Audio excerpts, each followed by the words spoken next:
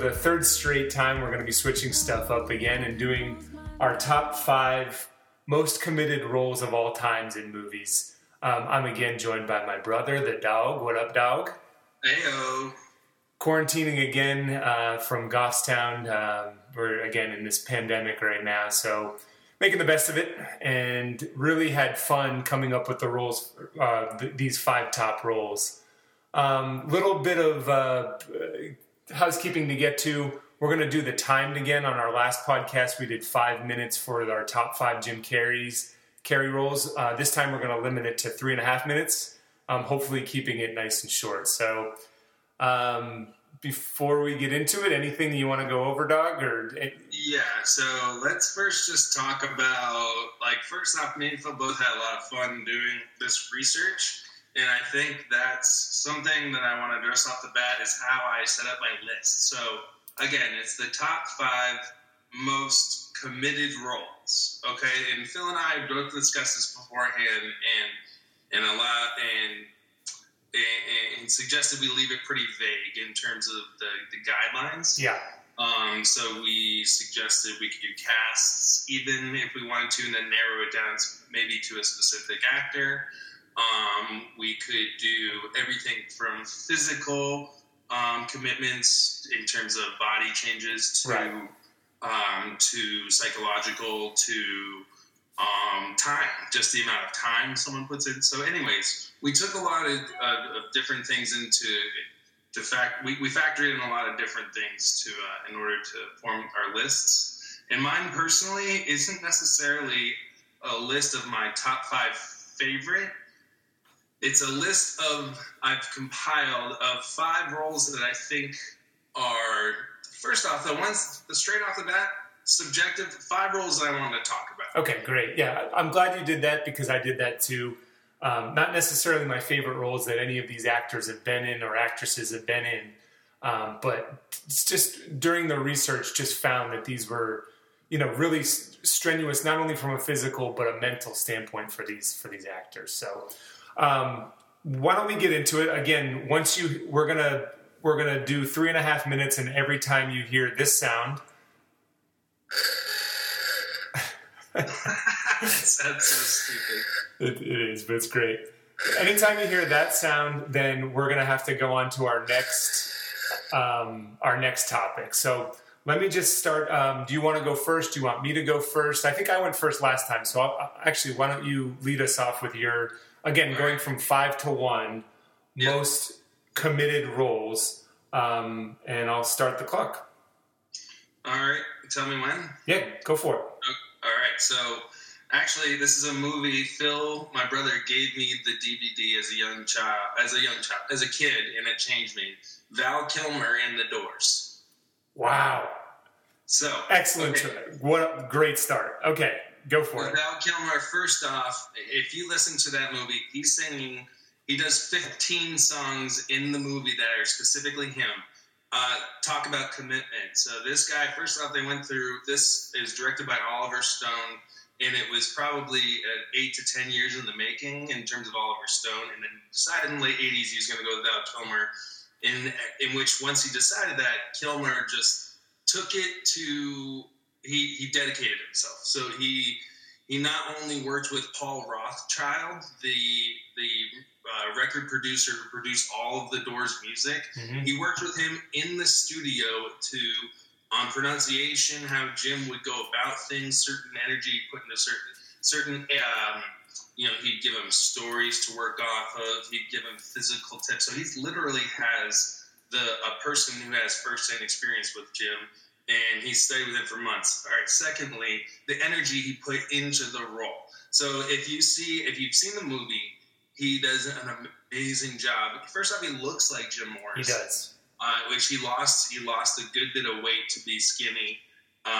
Which that is honestly a minor aspect for me, is that he lost weight and looked like him, because his voice, he worked on his voice to match it perfectly. And the energy he put into his live concerts. Not only was he playing to live arenas, but they were doing these shots 3 and 4 times with full energy takes. They said that they had in the shot in the Whiskey a Go Go, not to just spit out facts here, but just to reinforce. No, keep them coming. He did 25 takes of the end, and that is like a super long and intense, like really kind of crazy scene that they just took forever to get it. But that, again, he supposedly was just physically and mentally just exhausted. But to complement all of that, he, amongst his own people, he put out a memo saying that no one was allowed to approach him as Val Kilmer when he was on set. Now, this got leaked to the entire cast, and there was rumored that he was doing a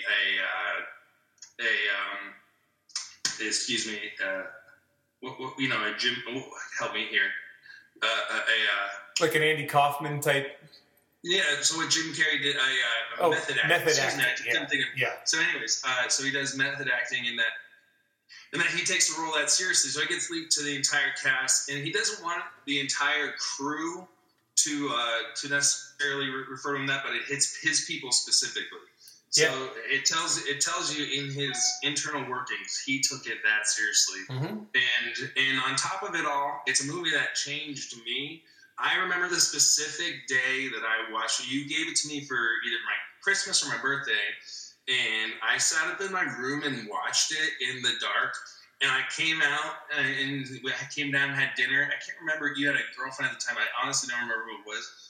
But I came out and sat down, had dinner, and I felt different. Yeah. Like I was like totally submerged in that. But also being a huge Doors fan, Val Kilmer was just like, he owned it. Aruga. I gotta say, I mean, just before I get into my fifth, that it's an awesome pick. My favorite Val Kilmer performance of all time. This was definitely on my radar for my list. There was people who were training him. I can't remember the name of the person that you said who knew Jim, but said that he had completely transitioned into Jim Morrison during that role.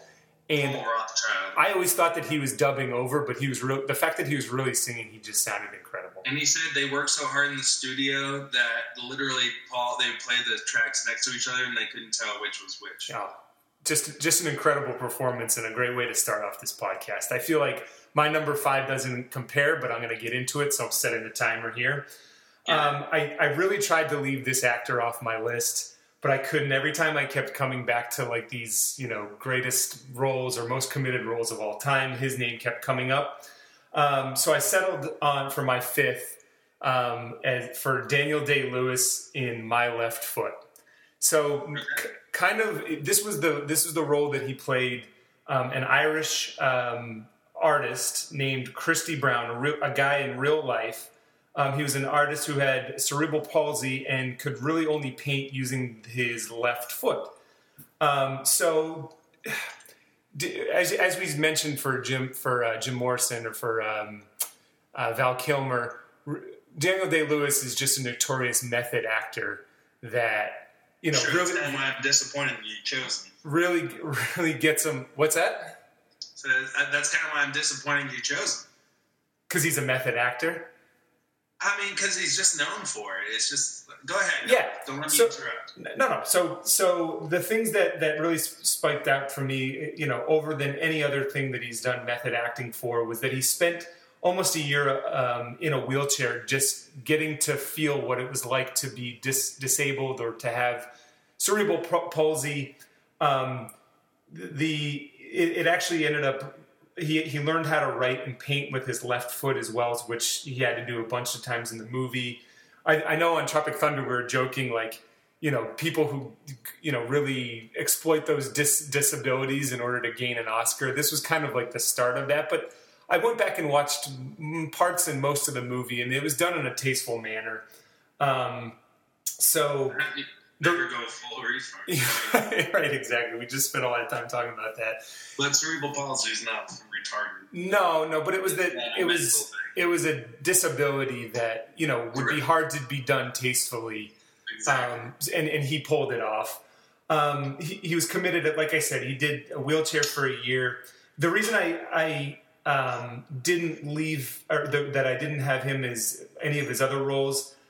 Lincoln was one that I thought about, but I found out that he remained in character for Lincoln for like 3 months or whatever, or however long they were filming it. But he was texting Sally Field and signing off as Abraham Lincoln. And Abraham Lincoln wouldn't be using text messages, so I kind of ruled that one out. That, and there is a certain point of Daniel Day-Lewis that I do roll my eyes at. Like, he makes it sure that the Academy knows that he's doing these method acting. So this is a long time ago, though. What year is this? So this one was 89, so I feel like this one was... That's why I chose My Left Foot, because it was a little bit more authentic and nuanced at the time, that he was actually becoming this person and going to restaurants and doing his whole life as if he was disabled. And he was unknown at the time, so it wasn't like, oh, here's Daniel Day-Lewis, doing these crazy feats. He was just a regular guy going through. So I thought it was a really good commitment to the role, and that's why I have it as my number 5. And again, won the Academy Award for it, so he was recognized for that. All right. Nice. Well done. I every time, I can't help but picture the Dave Chappelle skit when he does My Left Foot, or what he goes into he's got cerebral palsy. He goes in with the walkers. Yeah, slips on his skateboard. He's like, "Oh guys, I'm shot. Can I get something cold to drink?" Yeah, and everyone just starts applauding him. Yeah. And he just feeds off it. And he goes, "Can I cherry pie?" Anyways, I can't help but think about that. But respect, dog. I thought he was going to come up that's probably the right film to choose. Yeah. In terms of commitment. Yeah, I think so. I mean, what was the other one he did? There Will Be Blood was just, he didn't do as much preparation. Though it was a darker role. He really didn't have to remain. I think he's kind of a dark guy, so he didn't really have to switch up his method too much for that. Same with Gangs of New York. Right. All right, so why don't we get on to your number 4? I'm going to start the timer for that. Now? Yep, you're good to go. You gotta give me the go-ahead. So anyways, this is one I've really struggled with, and I'm honestly still almost flip-flopping in my head. But I'm going to go with The Revenant. Okay. All right. With Leo. Because I want to.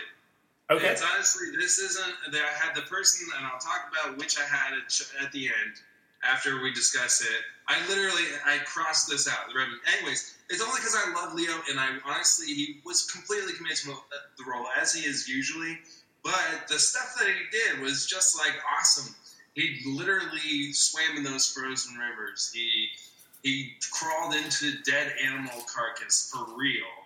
He's eating raw animal parts, ripping off the heads of dead fish. He's spending time out in the cold. He's learning the language. He's honestly, he owns it. But mostly, this is number 4 because I love Leo, first off, and I love the movie. I saw it actually on my 27th birthday, I think, 27th. Probably, if it was in 2017. Anyways, and I was just blown away in theaters. It helps that Tom Hardy was fucking awesome as well. And it was just, so it's a super gritty movie, and I think his approach to the movie matches that grit. I agree. So I think just from the opening scene, and then the part where they're carrying the guy who...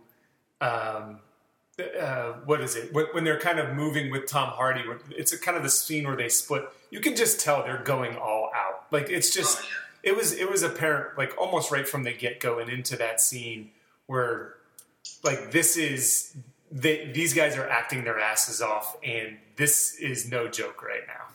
It's almost like they were pushing each other, and I don't know. Honestly, Tom Hardy might have given the better performance, in my opinion. Actually, I think he might be better in the movie, but he's also one of my favorite actors. But Leo, in terms of his dedication, just again the physical stuff he did.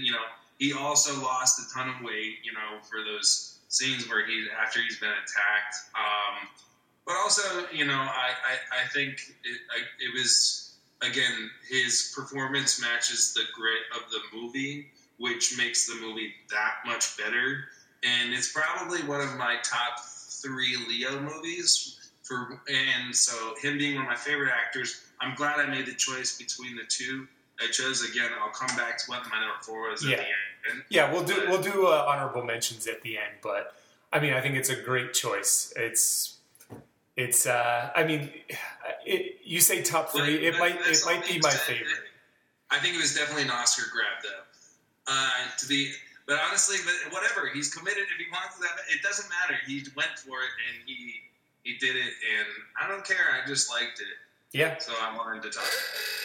I love it. And I agree with the Oscar grab comment, but I mean, for the leading up to basically 10 years leading up to that role, he had been doing Oscar grab stuff, but we were all benefiting because he was just putting, whether it was Gangs of New York or, I mean, even Shutter Island or Blood Diamond, Wolf of Wall Street, like he was just bringing it and not getting the respect at the Academy, but coming back that much harder the next year to get it. And this cultivated into what I consider his definitely his hardest role, and I think it might be my favorite Leo movie of all time.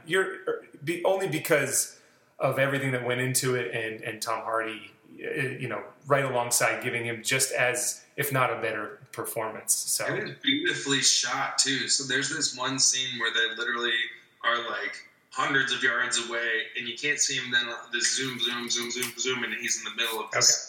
This, anyways, yeah. It's rad. All right, it was. Your number 4. All right, my number 4 is from the movie Boyhood. Okay. Do you remember the film? Yeah. So I went back and forth who gave the better performance, this guy named Eller Coltrane or the director himself, Richard Linklater. I ended up going with Eller Coltrane, mainly because of the time that this movie started. He's 6 years old and has to dedicate 12 years of his life to this character, Mason Zevin Jr. And for those who haven't seen Boyhood, it is a path from almost not infancy, but a very young boy at the age of 6 into his collegiate years. And we're believed that the end of the movie ends when he's in college and he's 18 years old. A couple of things that went into this during my research: he agreed to do this without signing a contract. So since he was the main character, it was illegal at the time for anyone to sign a multiple-year contract as a child actor. They also went into this with no script, so it was just as much a risk for the director as it was for Coltrane.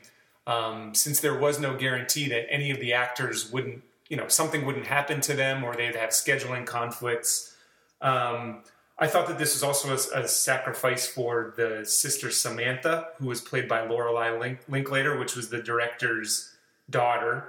But at the end of the day, it was focused on the kid, on Eller, so that's who I went with. I thought that there was a challenge in getting back a commitment in not only giving up, a week or two of your summer every single year, but also having to mentally prepare yourself in the weeks leading up to get back into the mindset of that character.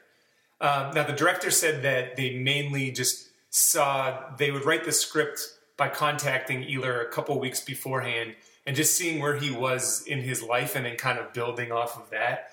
But, it's still revving back up and, giving up that time, knowing that from a director's standpoint that once you film in that week, there are no more reshoots because you can't obviously go back in time and say, oh, I didn't like what he did in year 8. Let's go back now and, reshoot. So you got to do everything. And that puts a lot of pressure, not only on the director, but on the actors themselves to get things right. And also, you've also just had to take the risk of not knowing what's going to happen next year in your life. You have to stick around. They lived in Texas the entire time while filming this.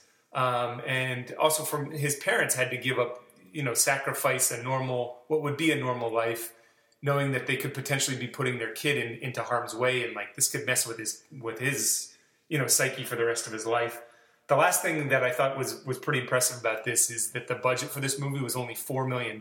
So none of the actors took a salary above $1 million in this, including him. Or Ethan Hawke. Exactly. This was strictly or truly a passion project for everyone involved, including the director. Which the movie, there's the timer. The movie itself wasn't my favorite movie, but the way that they went about filming it and the commitment of the main character, I thought deserved the 4th spot on my list. Yeah. I mean, it's a choice that you have to consider. If you were looking at movies in this realm, I think you had to consider it. Everything you said, I totally agree with, and that's good. The research I did lines up right with that. I didn't realize he couldn't sign a contract. That's pretty awesome. Yeah. And again, it is a straight up passion project. But I think one of the most, just my one note on it, is that the formative. I think that giving up his formative years and being on screen and allowing his life to influence the script. That's racy, man. Yeah, a lot of pressure. That's a ton of pressure. And also, it's not like he was the most and honestly, in my honest opinion, movie, he's not the most compelling kid. No, or actor. No, I think they could have chose I think if they had a lineup of 10 characters, they could have chose someone. He was like a cute little kid or whatever, it could have been something, but it's No, I agree. I think he was a better actor in his younger years than he was in his teenage years. Yeah, I agree. And I think they thought he was going to be a better-looking kid, too. But that's why Richard Linklater is worth talking about as well, because that's a fucking gamble. Yeah, for sure. That being said, I mean, doing a movie like this that's unprecedented over time, he knew it was going to get acclaim no matter what. Yeah. I think. Yeah. Another Oscar grab just based off of how they filmed it. So, all right, why don't we get into your number 3? I'm starting the clock now. Okay, my number 3, Sylvester Stallone in Rocky. Whoa! All right. Yeah. This is one that I decided to add to my list during my research. Wow. I'm blown away by this pick, by the way. Sorry, go ahead. Yes, I am honestly stoked by it because I can. When I first, we grew up on Rocky and Rambo. All these movies that Sly is he's not a joke, but he's like an action hero. The work that actors put into stuff isn't really acknowledged yet. So first off, Sylvester Stallone wrote and starred in this movie. He didn't direct it, but he wrote and starred in it, and it's like his first real legit film. And he put his entire worth into it, literally, and of course physically. He's literally prepped for boxing. In having such a unique story, him being a southpaw, being a lefty, in the boxing world, having his own script, he really put his full self into it, not only physically, but his career. Honestly, it's before a lot of the times where actors were writing their way onto shows, which is happening now a lot. People Childish Donald Glover and stuff. If you're a writer, you're bound to, you can find your way in. Bill Hader, same thing. But anyways, for the time, it's just he put his full self into it, and I remember when I first gained respect for him is when Dylan, me, and Darko and Jared were traveling the States, and we stopped at a thrift store and found a bunch of these tapes, these actual tapes that you put in your car. What do you call them? Just tapes. Yeah. Audio tapes. And not VHS tapes, audio tapes. And anyway, so we were bored driving 14 hours at a time, so we bought this whole bunch of Howard Stern interviews, and we listened to Howard Stern pry into Sly Stone, who is a private person, a very private person. And Howard really pushes him, but he also pushes him to show emotion and the struggle of his career. I think Rocky not only is I chose it because it represents, I think, his career, because if you look, he's actually lost a lot of money, and most of his projects he produces and funds and writes. Yeah. So I think it's an out of the box choice but I think it's worth noting. Oh yeah. I mean, look at him physically; he's freaking jacked. So and it's the physical commitment, the monetary commitment. He put his blood and soul into. I remember seeing some of these extras where he choreographed every single punch of every single fight. That and he's right now, including the Creeds. I think he's on about the eighth movie. So that's to commit yourself 7, including the Creeds. 7 movies. I'm not sure if they're including the Creeds. Well, so there's five Rockies. He did Rocky Balboa and then 2 Creeds. So so that's 8. Right. But he's just put his whole life into this franchise. That and the Rambo franchise. And but what's amazing is each movie wasn't guaranteed. No. Every movie until the third, which obviously lacks, or the fifth actually lacks script. Anyways, but he is at the signal? That was the timer. Yep. Anyways, I think it really defines his career, but it also speaks to his commitment to his craft. Yeah. Even though he's a freaking action guy, there's heart in that shit, and the fact that he's doing so much of it, I think, is the commitment. You know how I said before this, like I was going to be pissed if once you said one and I didn't even... This one I wasn't even on my radar, and I'm glad you brought it up because... And I'm actually kind of pissed that this is on here, especially with what I have for my next one. So this, again, we'll talk about research later on, but a lot of my research was looking at top 100 movie lists, and which are all so subjective and different. True. But I went from site to site to site, looking at top hundreds, trying to be inspired, because I had my core choices that I had in mind, but I wanted to think about things a little different. In a little different light. So what did you have for your number 3? Okay, so this is, another physical character who gave his life to a franchise. Not in the same sense as Rocky, but I have Johnny Knoxville in Jackass as the movies. So this, this comes from between him and Jeff Tremaine. That's where the writing comes up for. They still had to do the writing for these. I love this. Yeah, it's a little bit out of the box, but they still had to do the writing and come up with these acts and like these stunts or whatever gimmicks that they had, which is just as much. I think there's just as much genius in that, in the comedy and physical comedy and execution of that, as there is in the toughness that this son of a bitch had to endure. Okay, Knoxville. You look at Knoxville. Hold on, just a second. You look at Knoxville right now, and he is weathered. I'm going to quickly get into a bunch of this, like the highlights where he really kind of had life or death situations. But what were you saying? Go ahead. We'll talk later. Okay, so just a few.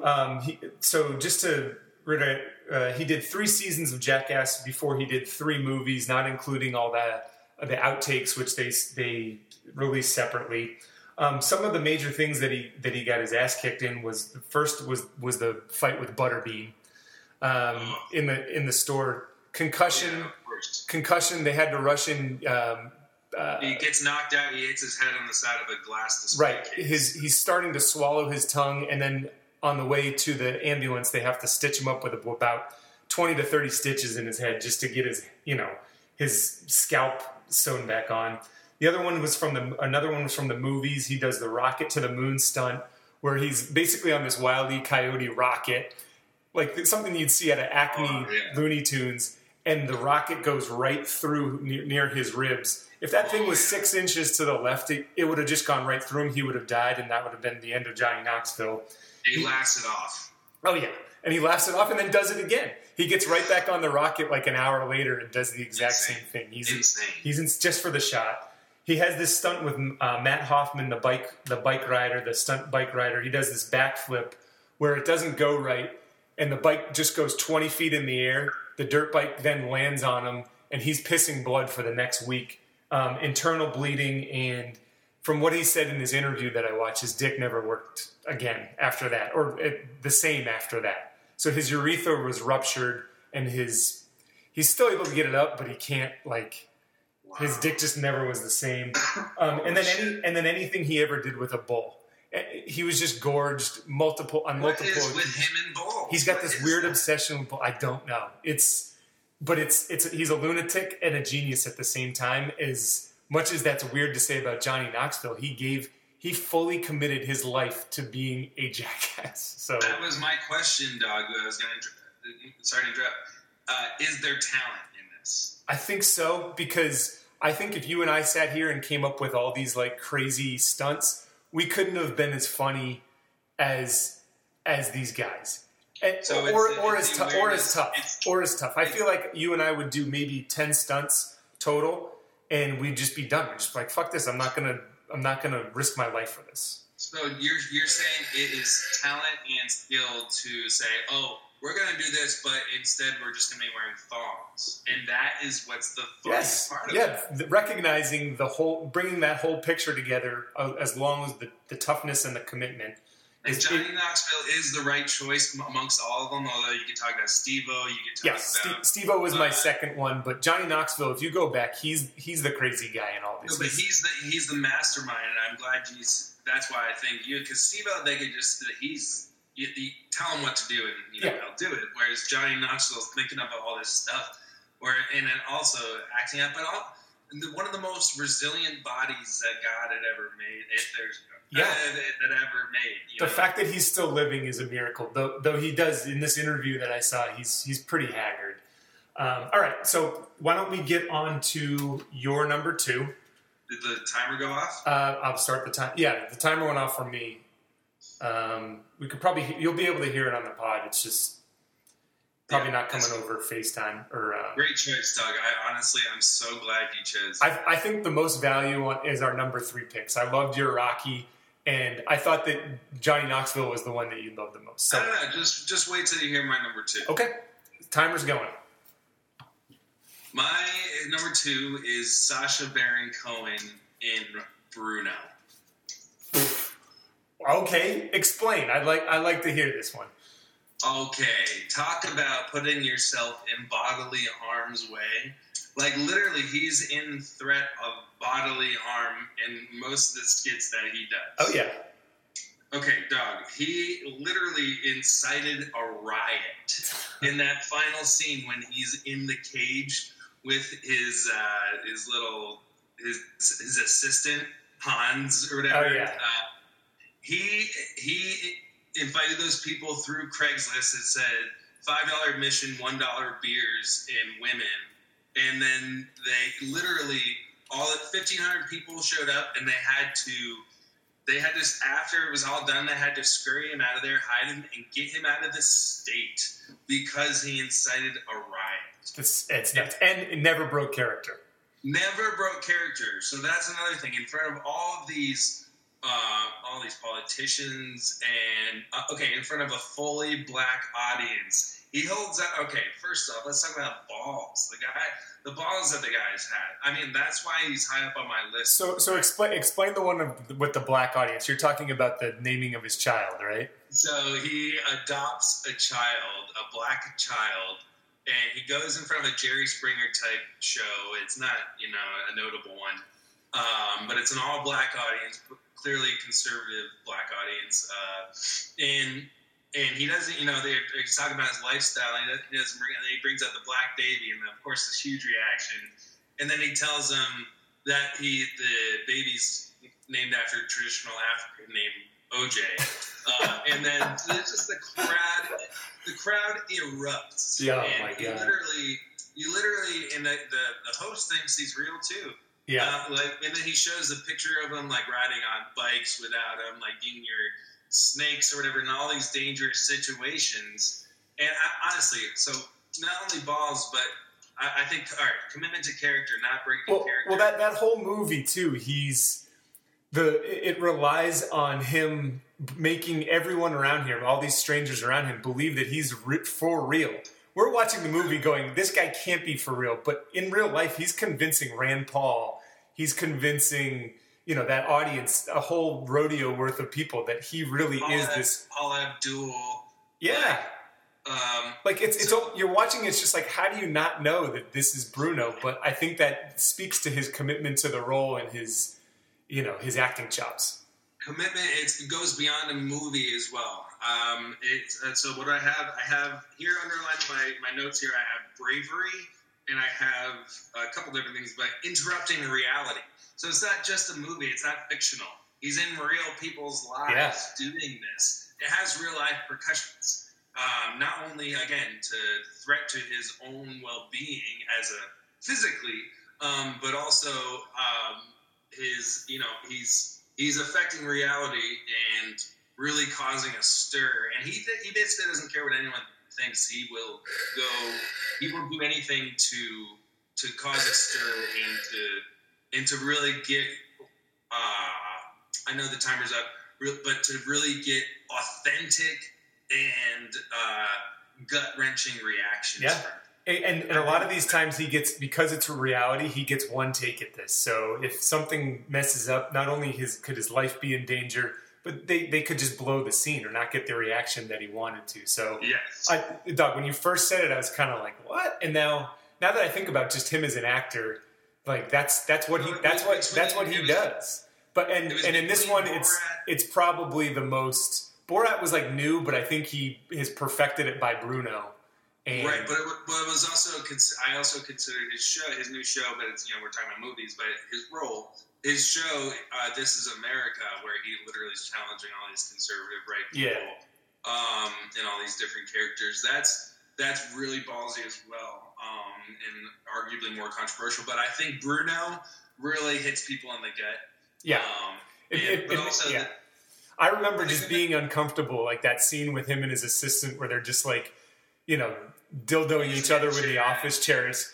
Even like when I first saw that, I was just like, oh my God, all right. He's going for it in this one because I'm slightly offended by what's going on here. But at the same time, I was laughing my ass off. I gotta love that. That's one of our dad's favorite movies that he brought to show his buddies in Utah their skiing trip, and they did not get it. So cheers to you, Dad. Well done, buddy. And a great choice, Doug. Number 2. You talked me into it.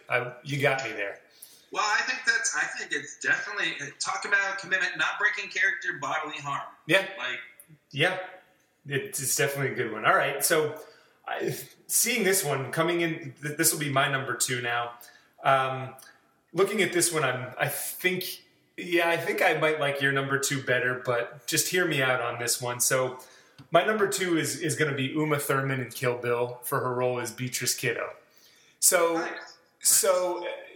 off the top, not only does she have to learn 3 types of kung fu, she had to learn Japanese.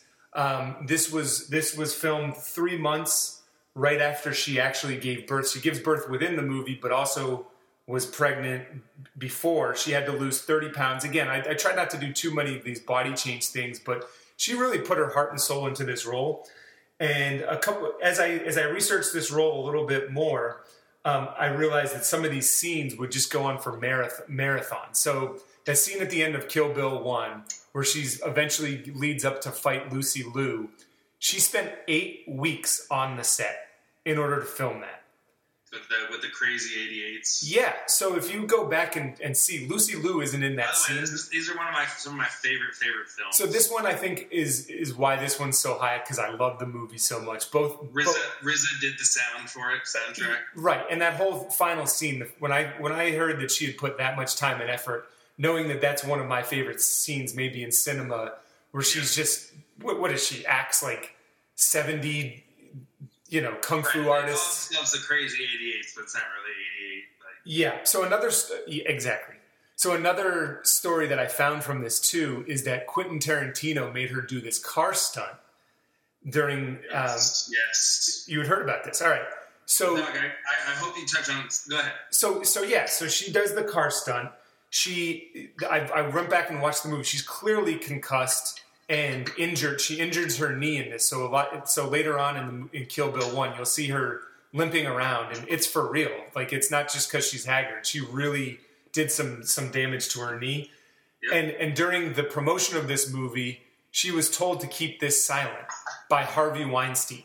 Yes, good. I'm glad you're touching on it. So not only did she have to commit to the role itself, like that was probably enough to get it on my list, but she had to sit there and smile and push the company line, knowing that this dirtbag didn't want this to leak so it wouldn't hurt the sale of his movie.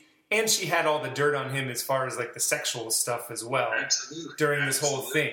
So I thought that was pretty I think looking back at it, pretty brave and pretty ballsy. And she had to commit all this pain, both mentally and physically, into the role, as well as become this kung fu ninja warrior knife fighter that she probably wasn't beforehand, 3 months after she just gave birth.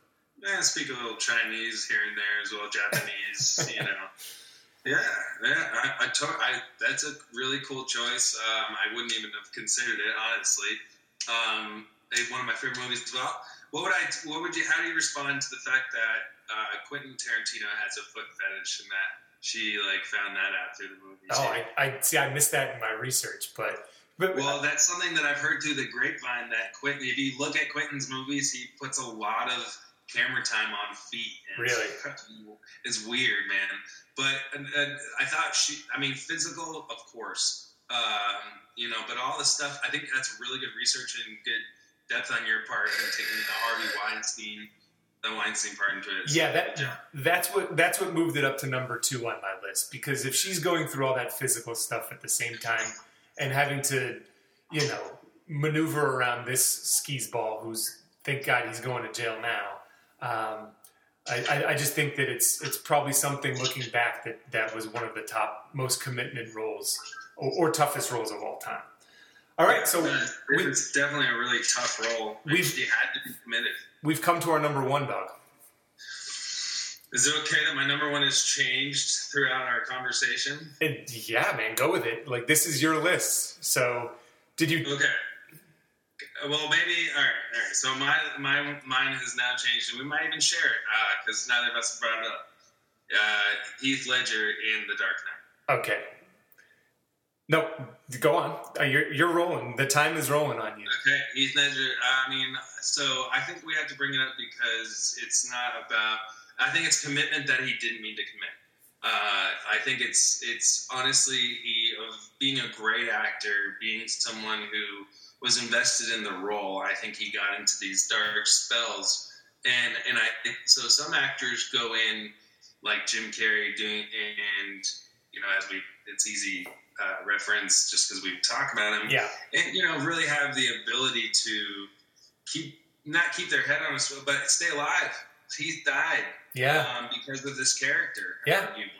His lifestyle at the time not only fed into how good he was in this role, but ultimately killed him. It really did, and I wonder, I don't know. No one knows what's going through his head at the time. I think I chose it because committing is not a choice sometimes. And I think some of these actors get wrapped up in stuff like, was Uma, is that commitment, or is that is she imprisoned or entrapped? Almost like a Stockholm syndrome, or like you're a slave to the role, or exactly your passion. And I choose this, and I switch it up at the end because I'd rather talk about this than Boyhood. Yeah, that was my number 1. I could tell by your face. The audience can't see our faces, but when I said that one, I knew I had stolen it from you. I didn't realize it was your number 1. Well, just in terms of commitment, everything you hit on, you nailed it. Yeah. So let's keep talking about Joker then. Yeah. But Heath. This is, I think. So you could talk about certain physical roles. You could talk about certain psychological roles, the tolls. It's very apparent for him, and I think it echoes throughout Hollywood. And I think in terms of commitment to roles, I think people really kind of had to put themselves in check. And whenever you see an actor approaching something, a dark role like that, Heath's name is going to come up. Yeah. And no matter what, especially with the amount of Joker and Batman movies that they do, Heath's name is going to come up in terms of whatever antagonist is played, just because of the nature of it. Also, you can't forget that someone got shot up in a movie theater during the screening of that. True. There's a lot around this. Just to add to the how ominous the whole performance was. It's a legend of this role. It's just a legend that's surrounded by this role in general. Just in the last 12 years, 2 Oscars have been won for this role for Joker, the most recent being Joaquin Phoenix. But I don't know if Heath did necessarily the whole method thing, But I mean, this one obviously came up in my research. He locked him. Method acting on a fictional character. He wanted to know what it was like to be secluded away from and sheltered or away from society, like Joker forces himself to do that. And I've read that he locked himself in a hotel room for a month before filming this. No one knew what he was doing in there. It's only, you can only imagine he was probably not treating himself too well in there. And heroin. He fucking. Anyways, he's probably in a dark time, but that darkness really shines through in just like the helter skelter of the Joker character. And I mean, I think it's a great pick. Certainly one of my honorable mentions, and I'm glad we not just blipped it at the end, and I'm glad you switched it to be your number one here. I think it deserves the number one status for its legendary status, but also because of where it ranks in my. I just am so taken with that performance, and just the truth behind it all makes it that much more legendary. So, anyways, we still got time here. All right, dog. All right, drum roll. My number one. I mean, it's going to be kind of it's anticlimactic. I think what we both did on our number fours was take each other's number ones. My number one is Leonardo DiCaprio in The Revenant. No, switch it up. Come on. No, I don't have any backups. My backups were Joker and it wasn't Rocky, but my honorable mentions, I just didn't do enough research on it. But I do have enough research that I didn't mention in your time that I'm going to bring out here.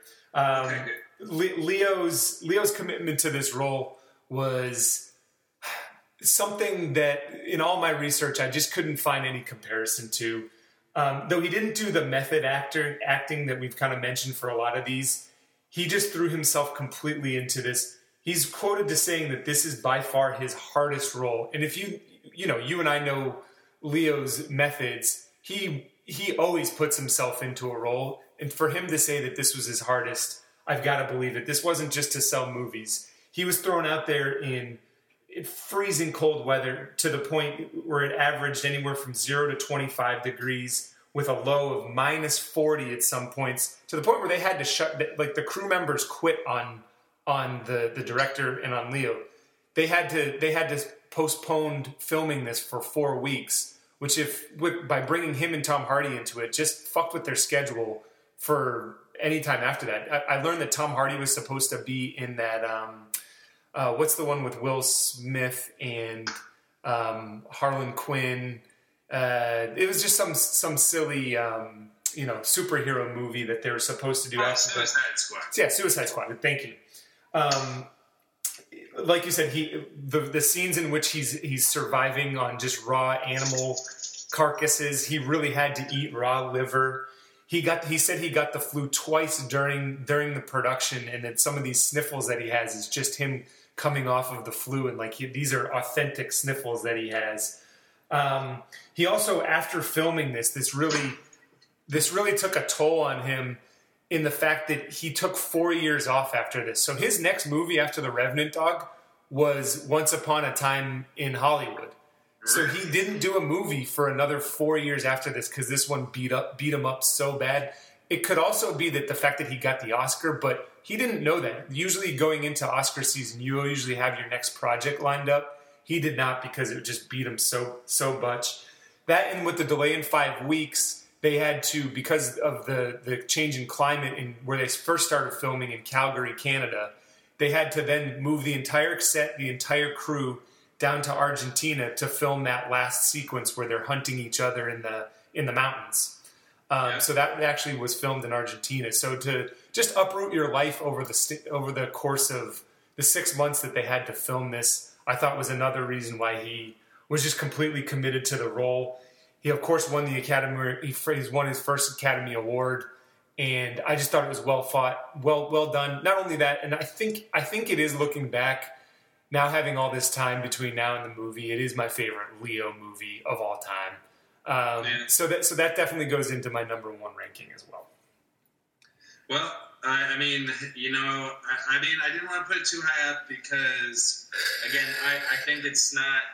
It took a toll on him, sure, but it's like a toll of a choice almost. And yeah. I like my number one because it wasn't a choice. Yeah, but you audibled from Boyhood too, so I mean, we both definitely are on the same mindset from there. But I'm glad you did. I'm glad you did because Joker needed to be on one of our lists. The sacrifice of choice and like subjecting himself to, again, his formative years being on camera, like. And again, to talk about sacrifice, these are years. These are years of people's lives. Like, so just for our listeners, before we get into honorable mentions, let's just recap our final five, our last five, starting from 5 to 1. Mine was Daniel Day-Lewis as Christy Brown in My Left Foot, followed by Coltrane in Boyhood, then Johnny Knoxville in Jackass, Uma Thurman in Kill Bill, and then finally Leonardo DiCaprio in The Revenant. And then you're 5 to 1? Mine were Val Kilmer in The Doors, Leo in The Revenant, Sylvester Stallone in Rocky 1. Great pick. Sacha Baron Cohen in Bruno. And then my number 1 was Heath Ledger in The Dark Knight. Pretty good all across the board. I love all of our picks, and I don't think, I mean, and people who are listening, you guys can let us know if we missed any really significant ones. But so let's get into this. Well, yeah, okay. So which ones did you consider? So all right, so much of this film again. Phil and I think really we're anxious to do this podcast because we just had a blast. We're enjoying the list format, but also researching it. I was just going over bunch of people's top 100 lists, and it just, again, there was just like little inspirations here and there. That was fun. But also talking to Dad on the trail today. So my number 4 that I switched to the last minute to. Okay, yeah, let me know. I'm Still Here, Joaquin Phoenix. Okay, all right. Yeah, that was really eccentric. It's the movie directed by Casey Affleck where Joaquin changes in real life as Joaquin Phoenix, happening in real time amongst reality. He commits to this new alter ego as a rapper and as a just kind of a recluse and just kind of like a really off-putting personality. Yeah, right. With Casey Affleck, who's kind of by his side the entire time during that movie, kind of coaching him through. But I remember the feeling, so I don't want to spend too much time on these since we are at the 52-minute marks already. But I just remember we weren't sure if we've lost Joaquin Phoenix or not. Like, he kept, in real life, he was the only one who, like, kept you guessing, like, is this guy gone batshit crazy? And to this day, we don't even know. Like, I think it was part of it. I think it was like an outward expression of his frustration with Hollywood and stuff. You know, he was just coming off of being great in The Gladiator, and a couple of different movies like that, which were also pretty dark. Yeah. All right. So what else did you have for honorable mention?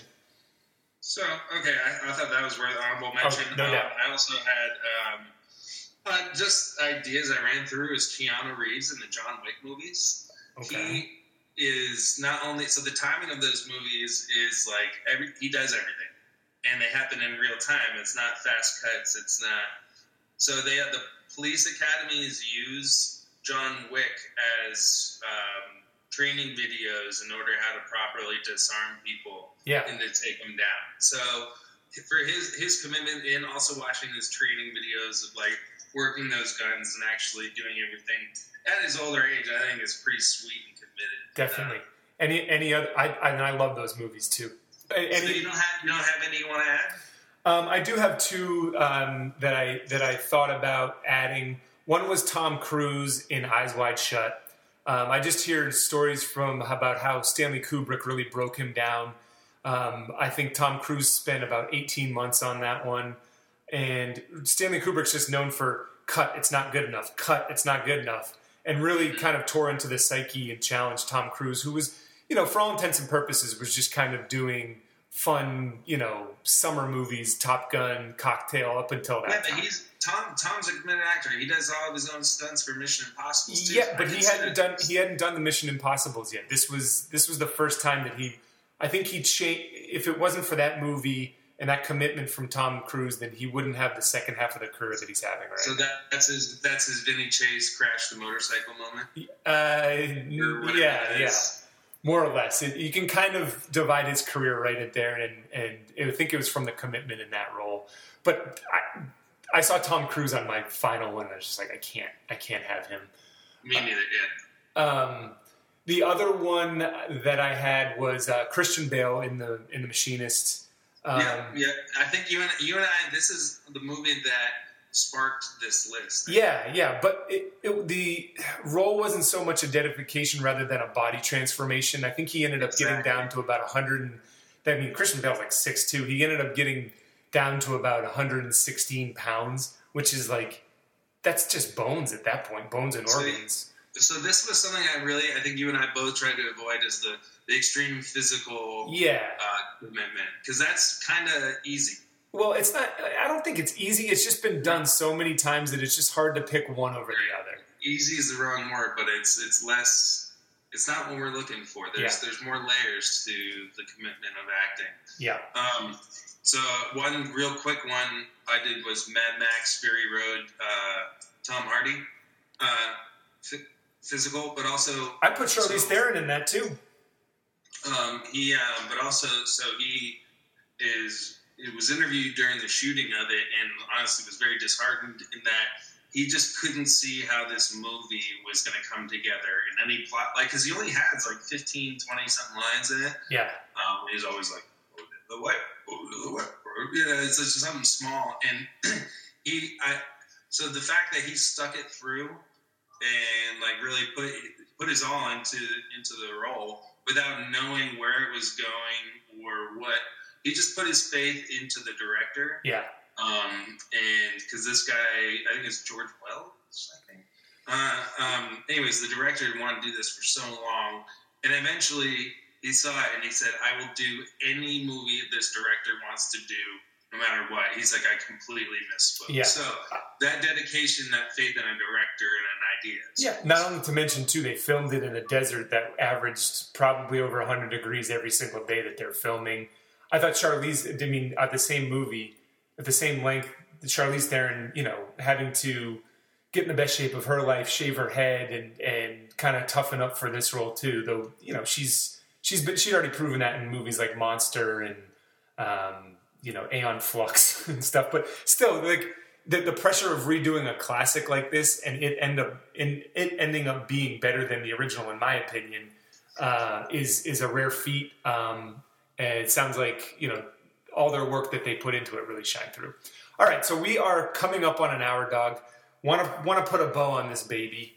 Any last final thoughts or? All right, your favorite choice of mine and my favorite choice of yours. Okay, my favorite choice of yours is Rocky. I completely didn't. It wasn't even on my radar, and it's just the definition of commitment and putting your complete soul into. Both physically and mental into and it's also a great movie too, into a role in a movie. It was a great choice, and it should have been in my top 5. I thought you were going to be excited with my Bruno choice. That was good. You ended up convincing me of that. I don't know if I would have had it too, but it's definitely at the very minimum an honorable mention that I should have at least looked at. But what was your favorite of mine? I mean, he also writes and directs that shit too.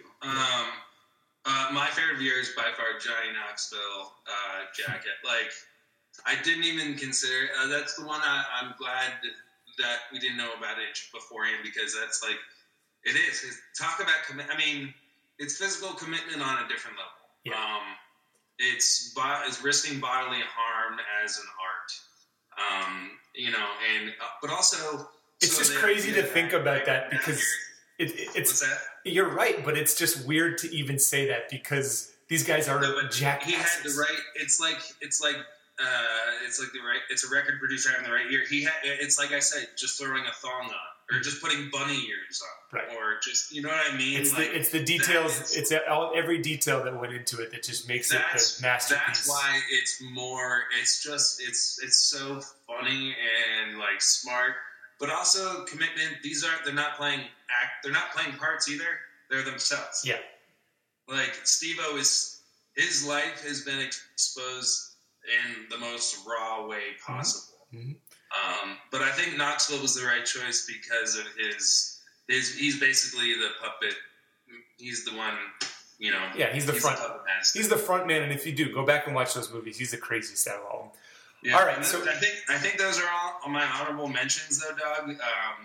But there's definitely more. There's more physical ones that you could definitely consider. But I like what we said. It's the layers to these actors that really kind of put our list together. Cool. All right, man. Well, this was fun. Hopefully, you're staying safe there in Goffstown. Stay tuned. We're going to be doing a bunch more of these. And if anyone who's listening has any other suggestions for us, we're all game. We're starting to hit our stride with these things, and we're having a blast doing it. And we have the time to do it since we've got shit else to do during quarantine. So, Dog, always good to see you. Everyone who's listening. Mookie's it's almost 6 o'clock. Mookie's, oh, wow. It's well past his dinner time. So get that dog something to eat, all right? All right, dog's got to eat. Dog's got to eat. All right, see you later, homie. All right, peace. Took off my shirt and tie, set me up to zone out, pushing paper, slamming the stapler.